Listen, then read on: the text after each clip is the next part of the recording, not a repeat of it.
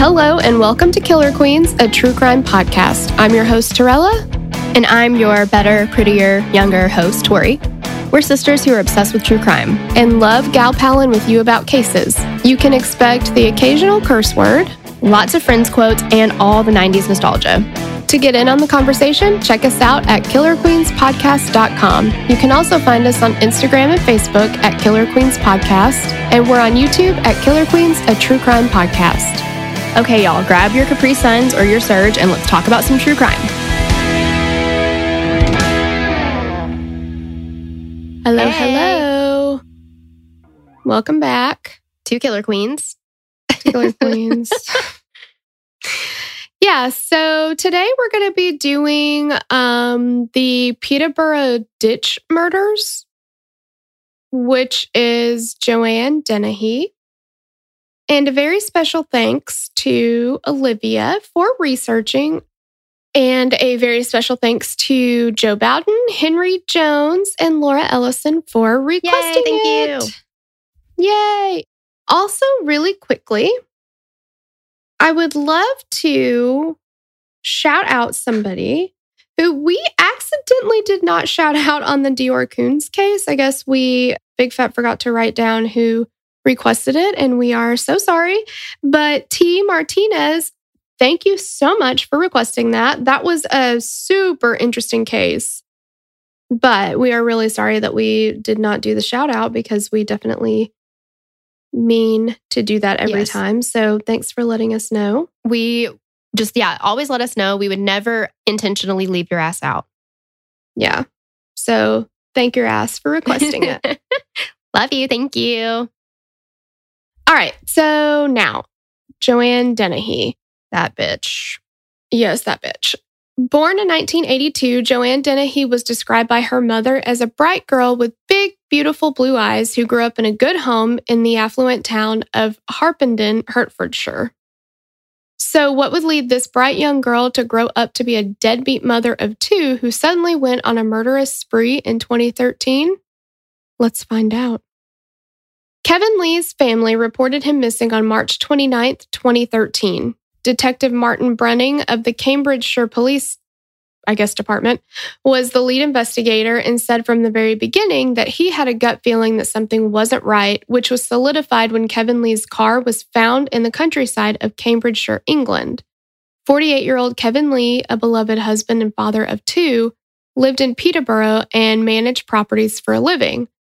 But he had a secret. He was having an affair with one of his tenants. The morning after Kevin was reported missing, March 30th, 2013, a man walking his dog found the body of Kevin Lee face down and nude from the waist down. He was stabbed to death in the chest and neck, and his body had been deliberately posed in a way to degrade him with a black sequin dress on top of half of his body, or on the top half of his body. As soon as Brunning observed the manner in which Kevin Lee was disposed of, he knew that this crime was personal and not consistent with that of a stranger killing, so he started digging into people that Kevin associated with. Not long after the investigation began, cell phone data came back, which placed one of Kevin's tenants in the vicinity of his burnt-out vehicle, and this was 30-year-old Joanne Dennehy. The data also placed Gary Richards, also known as Gary Stretch, a 7'3" man with a rap sheet of burglaries under his belt. Can you imagine? I'm 5 foot nothing. To be 7'3", insanity. Yeah, how tall are doorways? I don't know. In your house. I have no idea. That's super fucking tall. Well, and you would hope that somebody would be a gentle giant if they're going to be that big. Why? That's true. You're just using your powers for evil. Mm-hmm. Think of all the dusting you could do for old ladies. Think of all the reaching on the top shelf at grocery stores that you could do for me. Yes, absolutely. I've had to utilize tall people at the grocery store more than once. Yeah. I try to climb and wriggle myself up, and somebody will come by and be like, "Do you need help with that?" And I'm like, "Oh my God, yes. Yeah. I need a tall person." Exactly. But if somebody needs someone to hide in a suitcase, I'm your girl. Exactly. Yeah, or crawl into the ductwork. Sure, slip through a seam in the wall. Any of those things. Here for it. Exactly. Joanne, Gary, and another friend, Mark Lloyd, who was later deemed to have been forced to go with them, drove 140 miles to Hereford, where Joanne decided on a whim to jump out of the car and randomly attack and leave for dead 2 men walking their dogs. 64-year-old Robin Bereza and 56-year-old John Rogers. These poor men. I know, And no rhyme or reason.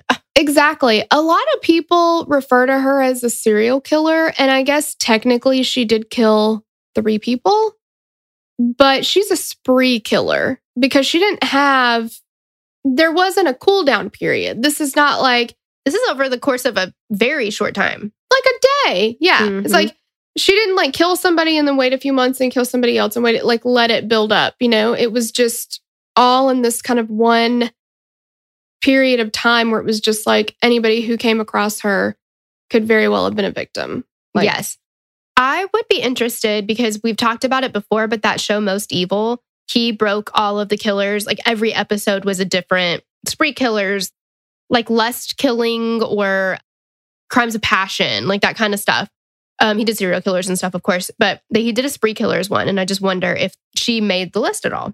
Yeah. And she's definitely she's an anomaly in the sense that she was a woman.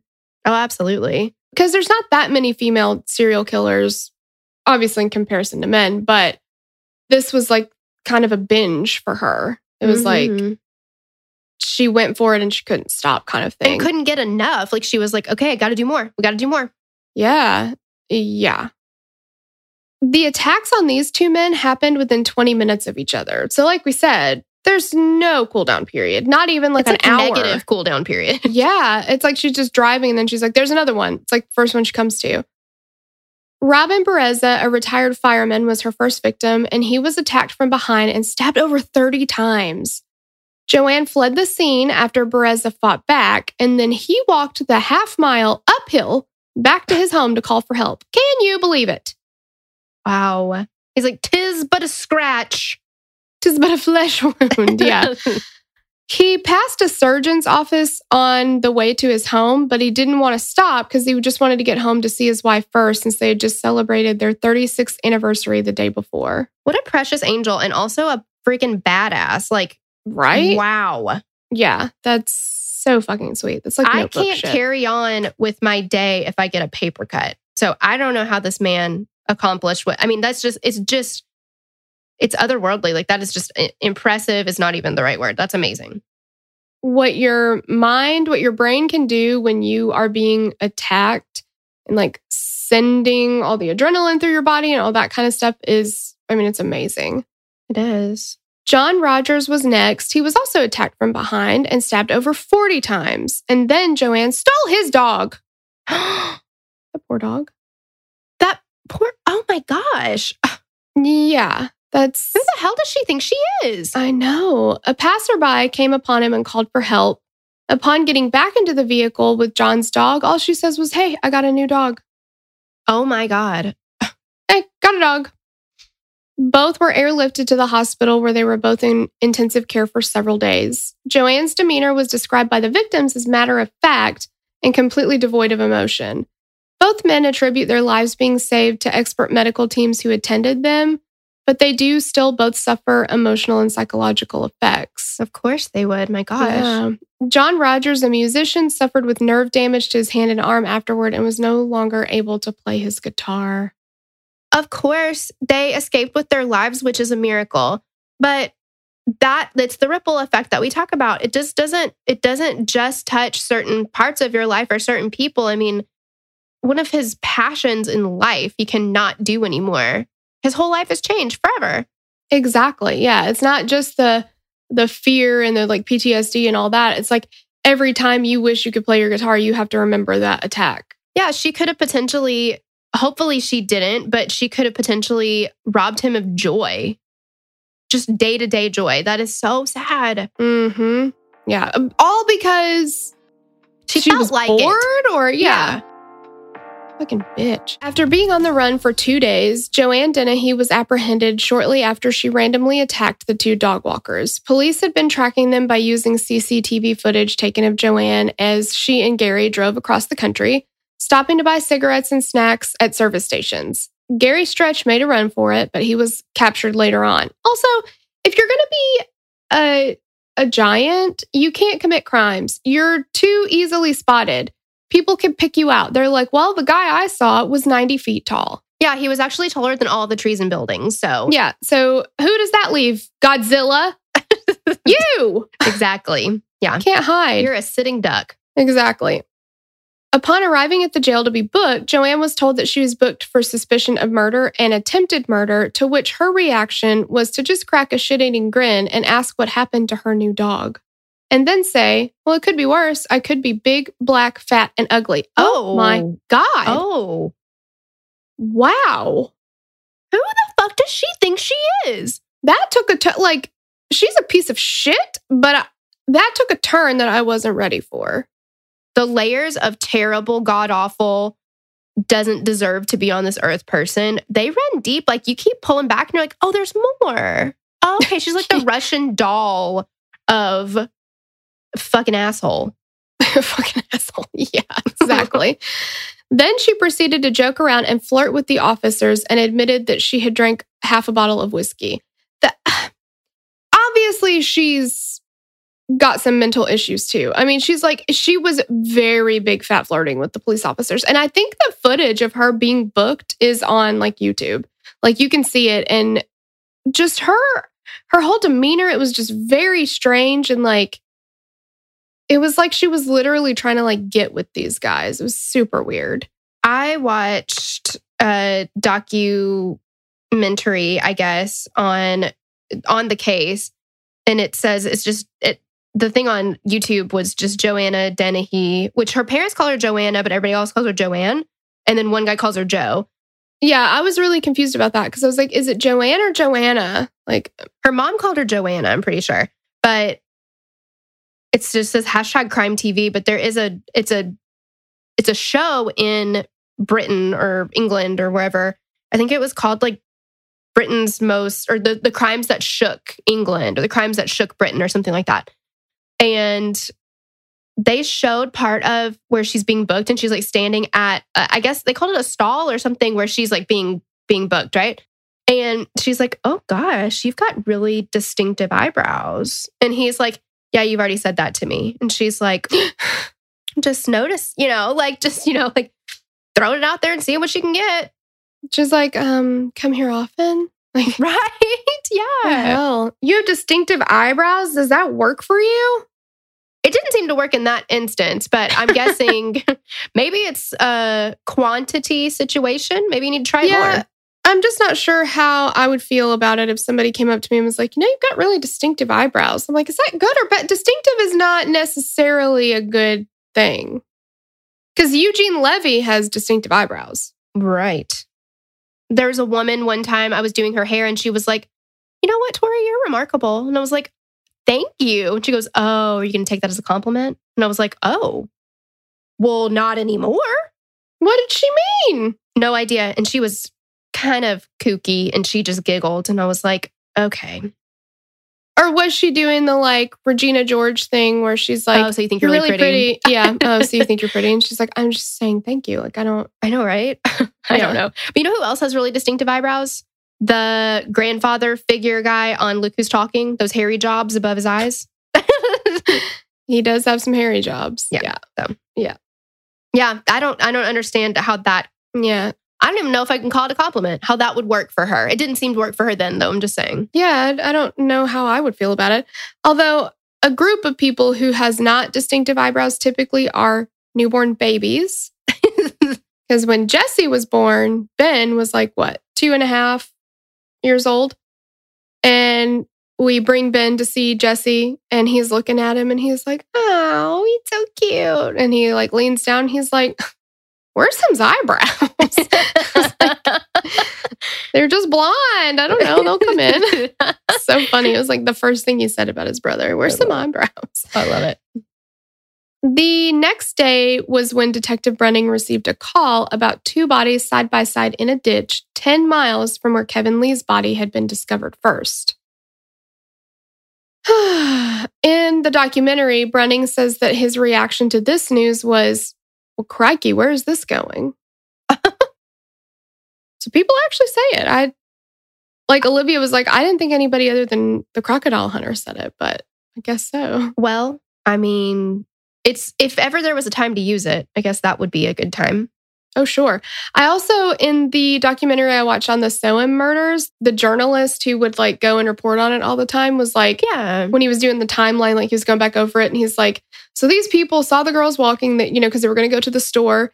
And he's like, they all say cheerio and then they turn around and blah, blah, blah. And I was like, you use that in a sentence like it was nothing. Like they really say it. I don't know. It's like for us, it's like you just hear it in movies. Like, yeah, I don't know. It was pretty funny. It's like no sooner did they say cheerio than they're off. No, see them again. There have to be certain things that we say as Southerners that everybody's like, oh shit, they actually say that. Yeah. But our stuff is not as like adorable, I feel like.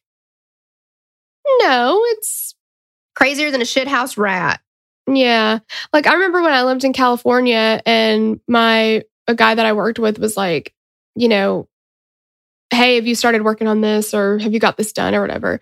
And I was like, oh yeah, I'm fixing to send that over to you. And he's like, what are you saying to me? And I was like, what do you mean? I'm fixing to do it. I'll get to it in just a minute. And he's like, are you saying the word fixin' to? And I was like, oh, yeah, that's what I'm saying. He's like, well, what the fuck does that mean? And I'm like, that means I'm about to get it started. He's like, he had never heard that before. Hilarious. Yeah. And he was just like, are you speaking English? I don't know what you're saying.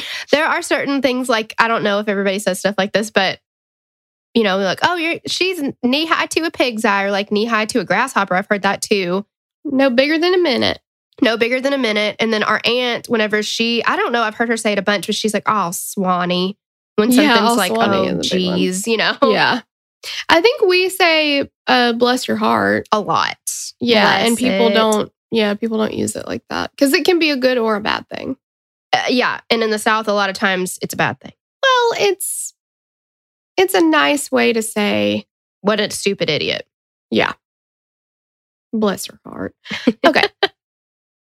The bodies belong to Lucas Slabazewski? I'm so sorry. I don't know. A 31-year-old Polish national who had worked as a builder, and John Chapman, a 56-year-old veteran who was a housemate with Joanne Dennehy. That's the other thing. She picked people that she was connected to. At first, and then she went completely random. But after everybody was like, oh, that must be that bitch Joanne Dennehy. Yeah, but also she was just like out in front of everybody. She's just like, aha, here I am. Like, that's how I imagine her jumping out of the car, like just wild and acting fucking crazy. Like, she didn't try to hide it. She was just like. For some reason, that voice that you did reminded me of Robin Hood Men in Tights, where the guy's like, hey, I bet. And they're like, oh, I hate that guy. Exactly. Yeah, probably everyone was like, oh, I hate that bitch.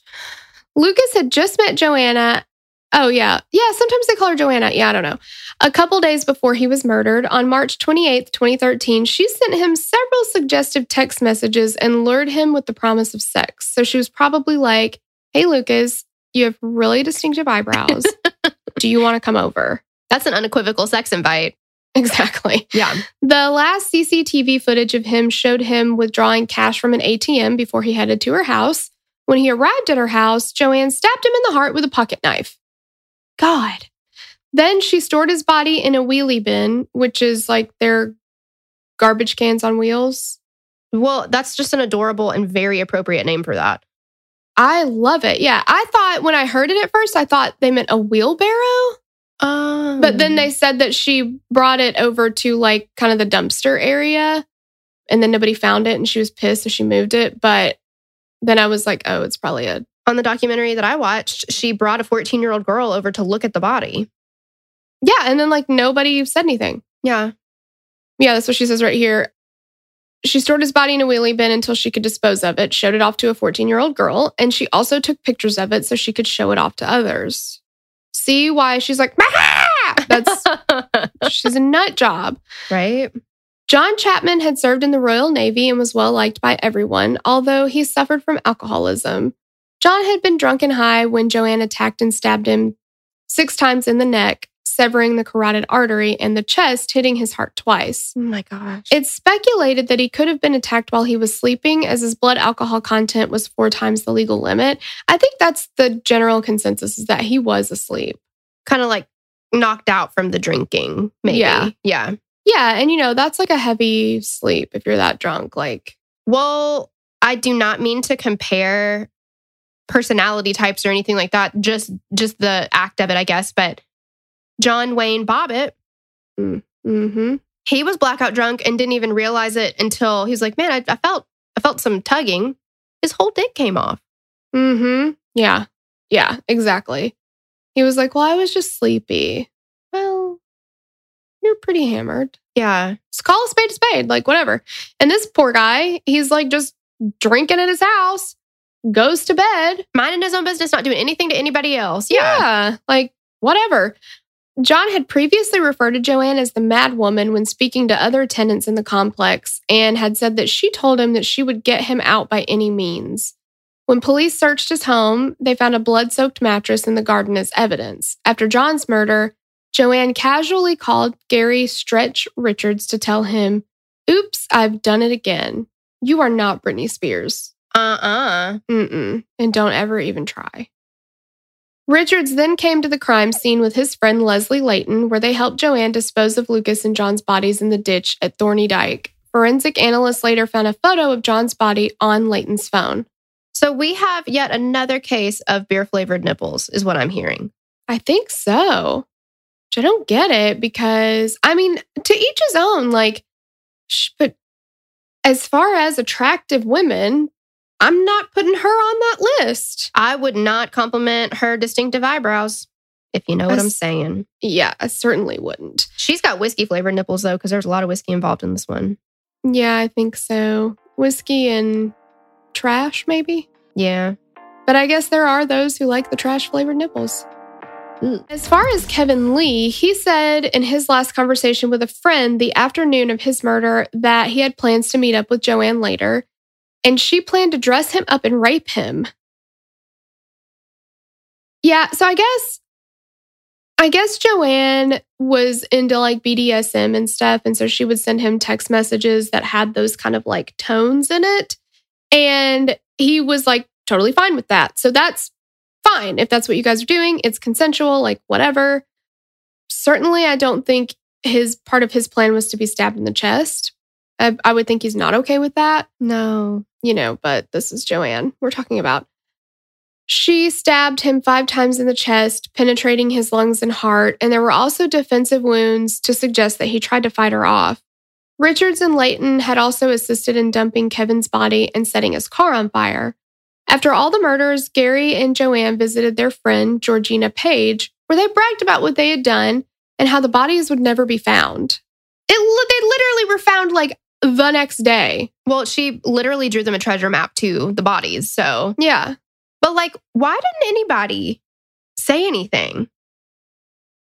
Yeah, Georgina said she was scared that Joanne would do something to her, but that could be a real concern because she's very much a loose cannon.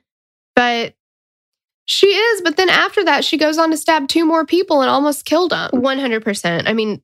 That blood is on your hands too, Georgina. Yeah. If you know that kind of information, I'm sorry, but you have to tell. Yeah. Joanne told her that she had lubricated Kevin's bottom and pushed an object into his rectum to make it look like his murder had been part of a sexual act. She was also extremely excited when she saw the police were looking for her on the news. While they were on the run, they were housed by Robert Moore, who was also aware of what they had done. Okay. This is just a bunch of fucking sketchy people. Yes. It sounds like. And they're probably all well, not my problem. Right? And Joanne has a very Luca Magnotta outlook on attention. Yeah. This is excellent. They're looking for me. It's you do realize your stupid ass is going to jail forever. Forever. Lock you away, throw away the key. Yeah. Minutes after Joanne was arrested for the murder of 3 innocent men and the attempted murder of 2 others, she laughed and said, Murder and attempted murder is nothing. It's like going down for a Sunday roast. Easy. What does that even mean? Yeah. And also, she has 2 children. I forget. See, that's the thing about this case is they kind of completely get looked over. I mean, thank God she does not have them with her. Yeah. Well, in the documentary that I watched, we do go into her history some. Okay. I didn't get any history on her. A little bit from her parents, but. Okay. Yeah. So the documentary that I watched, actually, the only person they talked to was her ex, John. And so he's like telling the whole story of how they got together. And it really goes into like the parenthood aspect because John is a single dad now and he has been for a long time. Like they had a lot of problems, but we'll go into that in a little bit. But yeah, it's pretty bad. Friends of Joanne described her as having a magnetic personality which drew men to her. The description is hard to match with the mugshot of her post-arrest with scars up and down her arms and stomach and pretty much a don't give a fuck demeanor about what she had done. And also she just looks like dirty and gross and just like haggard. Yeah, I'm not seeing anything. She's rode hard and put up wet, what she is. 100%. In Joanne's police interview, she was completely silent and subdued and only replied no comment to the questions she was asked. She was immediately deemed to be a psychiatric risk and was taken to a mental health unit for evaluation, where she was diagnosed with psychopathy with characteristics including having a charming nature on the outside, being a pathological liar, having no regard for others, and showing zero remorse for her actions. She told her psychiatrist that she was sadistic and saw the murders as a fetish. Detective Brunning fully anticipated Joanne would enter a not guilty plea and they would proceed to trial, where some explanations would come out in regards to her actions. But when the judge asked how she would plead, she shouted, "Guilty, guilty, guilty, guilty," over and over. Joanne's legal counsel were in shock at the last-minute change in her plea. I'm sure. Yeah. It's like, I'm trying to help you. And she's like, wild card, bitches. Yeah, exactly. At 31 years old, Joanne was one of 3 British women to be sentenced to life in prison. She's now serving her time in the Bronzefield prison where she's attempted to carry out escape plans and has committed violence against other prisoners. Detective Brunning described her as the most violent woman in the prison system. Gary Stretch went to trial and was found guilty of 2 counts of attempted murder and 3 counts of preventing lawful burial and sentenced to life in prison with a minimum of 19 years. Leslie Layton was sentenced to 14 years for 2 counts of preventing lawful burial and preventing the course of justice by lying to police. Robert Moore was sentenced to 3 years for 2 counts of assisting an offender. Joanne's best friend from secondary school, Vicki Greenwood, described her as having a dark side starting from when she was about 14 years old. She would manipulate people to do things for her, such as her homework. She'd get into physical altercations with them if they didn't do it. She would get close to people and make them feel special, but if they didn't conform to what she wanted to do, she would completely turn on them. Another former school friend was the subject of Joanne's charm and manipulation until Joanne suddenly began bullying her, saying that she would be waiting for her outside or somewhere on her walk home from school to give her what was coming to her. Joanne also told her to go ahead and commit suicide because everyone would be better off without her around. Oh my gosh. Just hateful. She said that she thought Joanne's bullying was a game to her. Her family described her as a bookworm and girly girl until she met John Trainer, who was 6 years older than her. She was 15 years old and he was like 20 or 21. She ran away from home to be with him and they were together for the next 10 years. And John said that her family's belief was that she changed because of her relationship with him. And he's like, that's a load of crap because he made his intentions with her clear from the beginning. He stated that he was aware that the age of consent was 16, and he says they had no sexual relationship until she turned 16. I don't know if I believe that. I don't believe that at all. And the thought of, because 6 years, not a big deal when you're, let's say, 32 and 38. But when you're 14 and 20? It's disgusting. That's a wow. Yeah. Yeah. And he was like, the age, like it wasn't like that for me. It wasn't about that for me. Like I knew there was an age difference, but it didn't feel that way. And I'm like, ew, like it should. Like he seems like he's got his shit together now and all that kind of stuff, but I don't know. I don't know. That's not cool.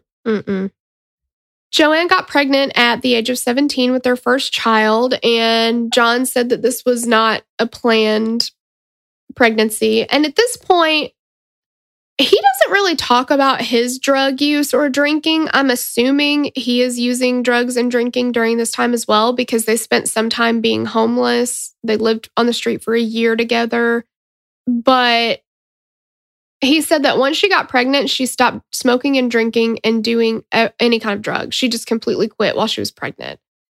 And the clinical psychologist or whatever that they talked to in the documentary that I watched was like, it shows that she can turn away from that kind of behavior, that she has the ability to. And to me, it also shows her lack of self-worth, because the only time she ever got off of drugs and drinking was for her children. So it did seem like she at least wanted her kids to be healthy. Otherwise, why would she care to stop doing that stuff? But she also obviously didn't care about herself enough to do it any other time. So, that kind of sucks.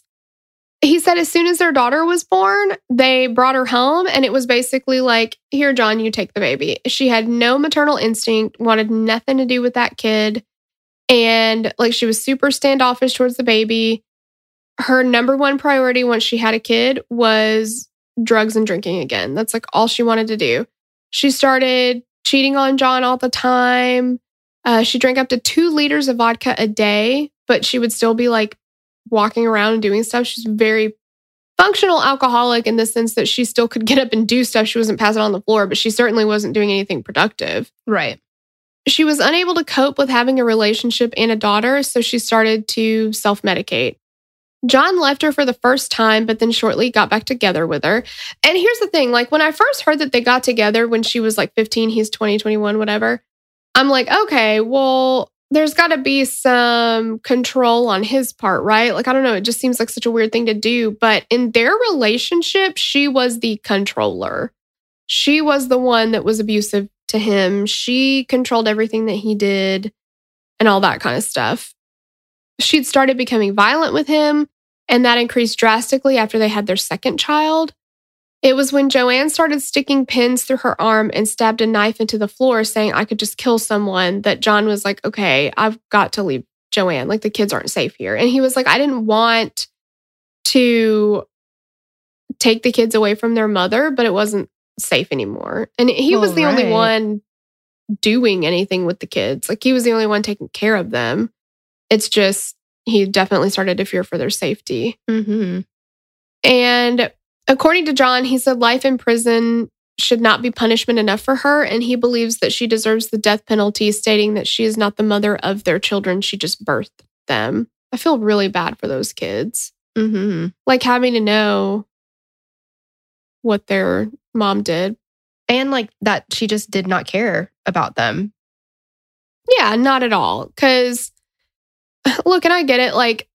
Addiction is it's a hard thing, because there are plenty of people who are I want to stop doing this. I want to do better for, my family or whatever, but it definitely has a hold on you. But she legit just did not give a shit. I think she just pushed the kids out and was like, all right, I'm done with that. And probably resented them for being the reason she couldn't do drugs and drinking for as long as she, had to stop. I don't know. And she didn't take relationships in her life seriously.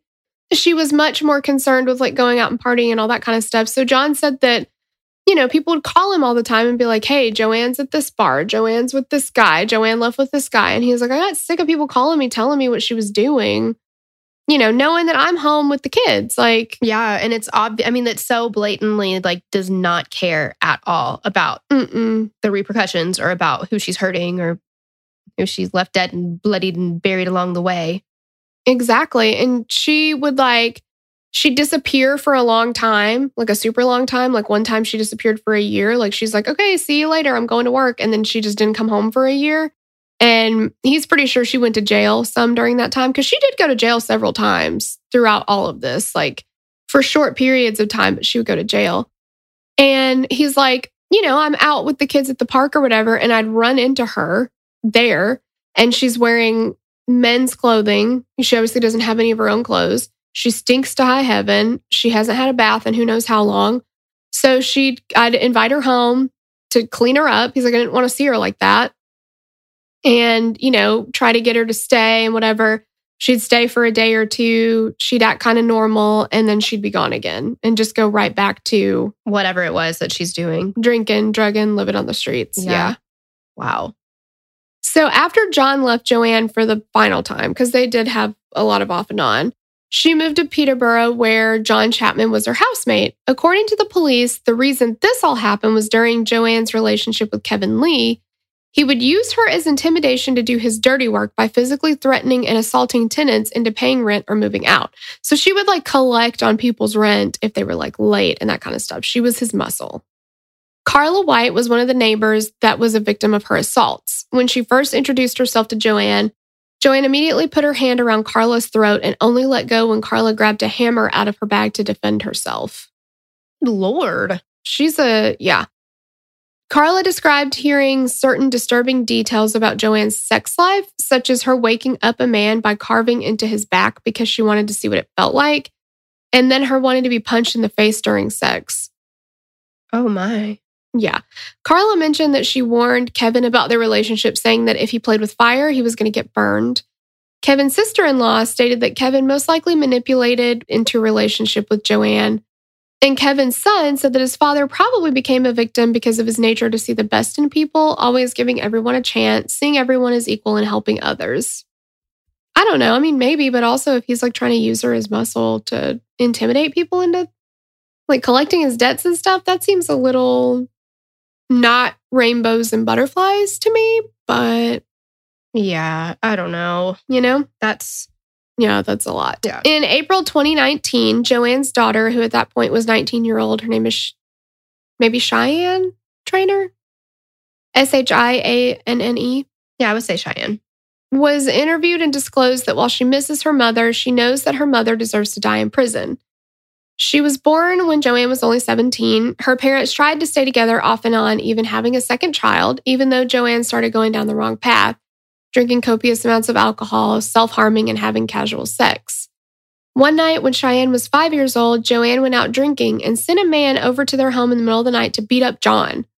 My God, what did he do? Exactly. Joanne would go on drinking benders and leave for several days to months at a time, usually returning home with black eyes, cuts all over her, and hickeys from her cheating escapades. And then huge arguments between her parents would ensue for hours. Cheyenne said her mother went from a doting mom to a man-hating psychopath. I wonder if that's kind of she's looking at her her early life through rose-colored glasses, because it doesn't sound like she was a doting mom. Right. That's what I'm wondering. Because, the way John puts it is it's the moment they came home with the baby, she was like, get that out of my face. Well, yeah. And of course, Cheyenne is only, I'm not calling her a liar, but she sees it the way that she maybe wanted to see it. Or yeah. And maybe those times that Joanne would come home off and on, she would be engaging with the kids. Maybe those are the memories she has of her. Mm-hmm. And then when she was gone, she was just gone. And that was just kind of how it was. She was used to it. Yeah. But when she would come home, as a kid, you want to believe your parents love you and care about you. Absolutely. Well, and it's amazing what trauma can do to your body and your memory.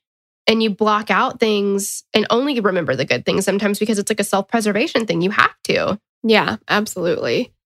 So she was 9 years old when John took the kids and moved to Derbyshire.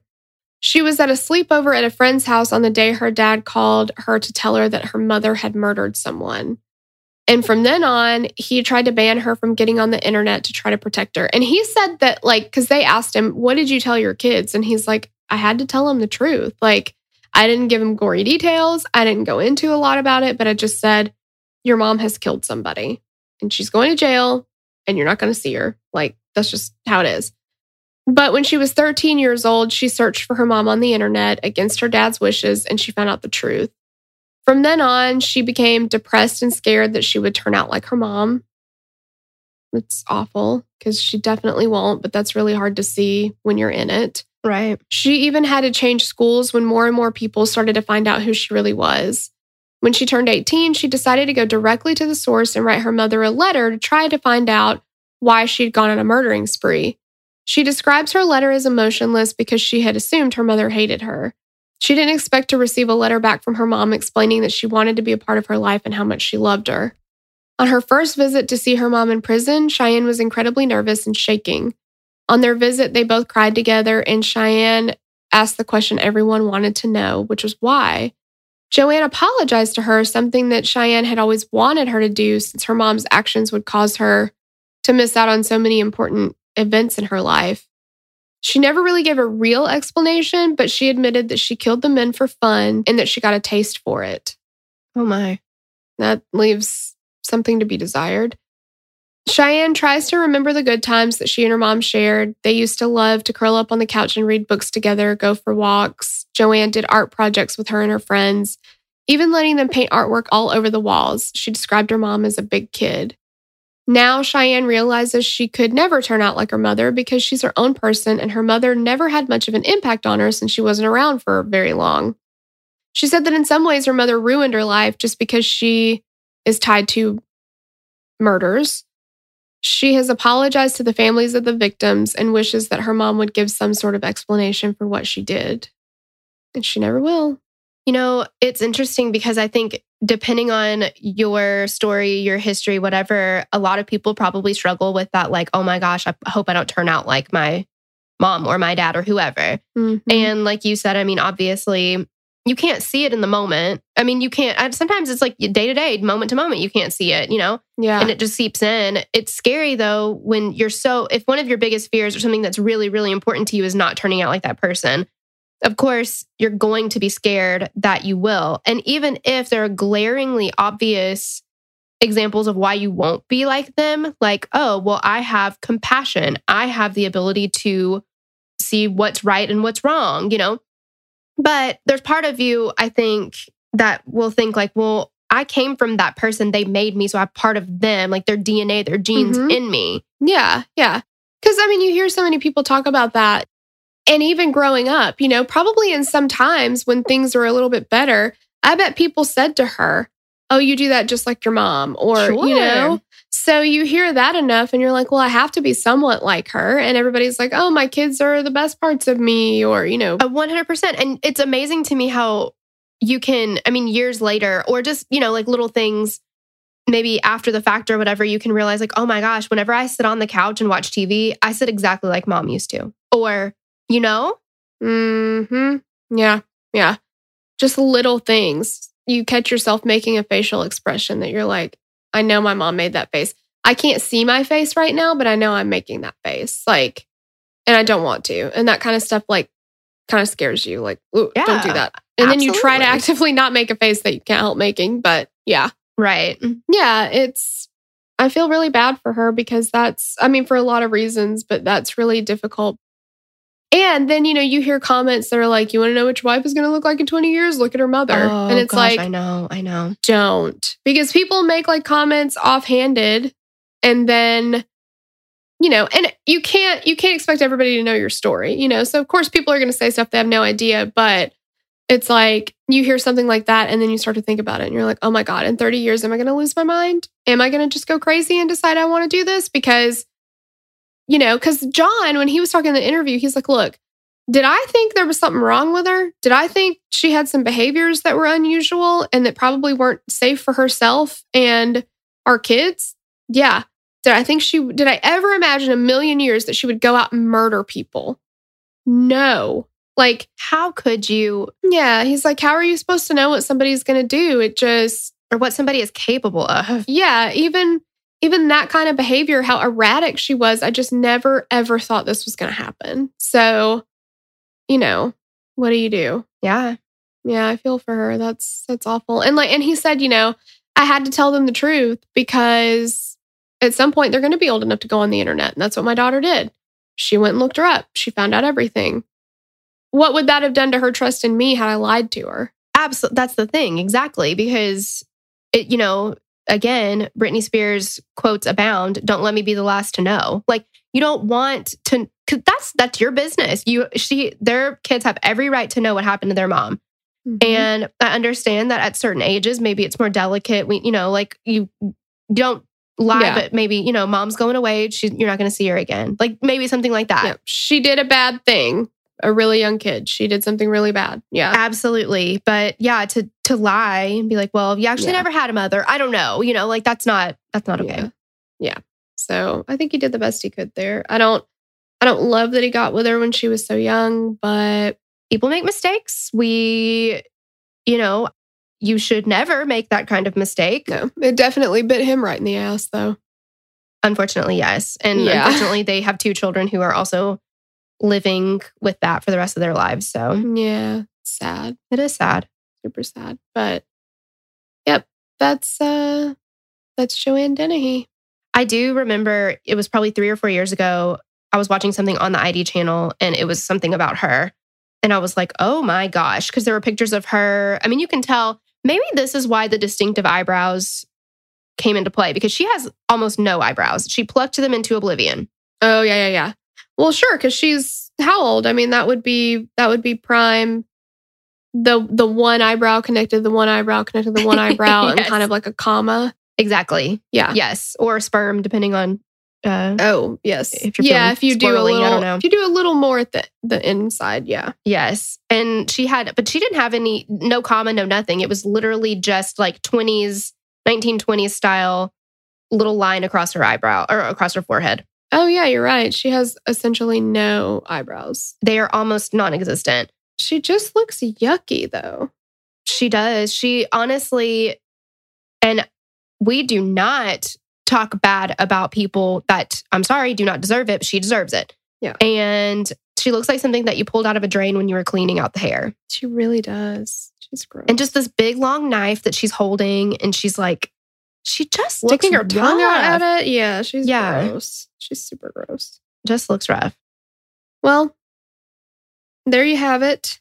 That's the end of that. We're actually going to be doing another female killer next. Got Aileen Wuornos coming up. So I feel like we're ready for that. This is an unintentional series that we're doing almost. We're like, oh, okay. That's not common. Yeah. But we've had a lot of requests for Aileen Wuornos. So. Mm-hmm. And Joanne. So yeah. So there you go. Yep. So we'll catch you next time. This episode brought to you by our wonderful producers, Greg Brock, Brittany Buell, and Karen Washington. We love you. Thank you. Okay, before we go today, we've got some shout outs for our newest patrons. Thank you guys for the support. Thank you, Francis Armis, Sarah Reichert, Marcy Ruiz, Anna Malia, Sierra Zagari, Jillian Manty, Cheyenne, Nikki Jefferson, Lauren Guess, Coral Pell, Haley Jones, Allie Opdyke, Sophia Gomez, Amanda Fontaine, Shantae Williams, Christy Frizzell, Whitney James, Alexandra Lewis, Holly Zander, Stephanie Connor, Megan Taylor, Stacy Richter, Samantha Noft, Dana McManners, Jennifer Santos, Donovan Shea, Ashley Chitwood, Norlin Dodd, Haley N. Elkins, Madeline Landry, Kayla, Erica, Edie Barrero, Kayla Burdett, Bree Hammond, Greg Brock, who is also a producer. Ooh. Heyo! Lauren Walker, Katie Thompson, Christina, Victoria George, Sarah Mann, Heather Wald, Mira Manchanda, Lauren, Autumn Hayes, Danielle Smith, Shaylee McVeigh, Samantha Byler, Danny Crosslin, Lauren S., Kelsey Lagan, Casey Brown, Ashley, Lisa Aerosmith, Callie Ingle, Kelly Ramsey, Melanie Morrison, Andrea Sinatro, Ashley Love, Amanda Cutter, Paige Bryson, Jessica Levitt, Megan, Lanita Green, Alice Guyton, Vanessa, Jasmine, Jessica Valencia, Madison Eubanks, Gwen Donovan, and Rachel Kanzierski. Hope I said that right. Thank you guys. Thank we you love so you. We'd love to hear your thoughts on this case. Connect with us on Instagram or Facebook to continue the conversation. Thanks for listening, and we will meet you back here next week. Bye. The theme song for the show is created and composed by Stephen Toby. You can find more of Stephen's work on SoundCloud. Our logo was created by Sloan Williams of Sophisticated Crayon. You can find more of her work on Etsy. Visit us at killerqueenspodcast.com for merch and other info about the show.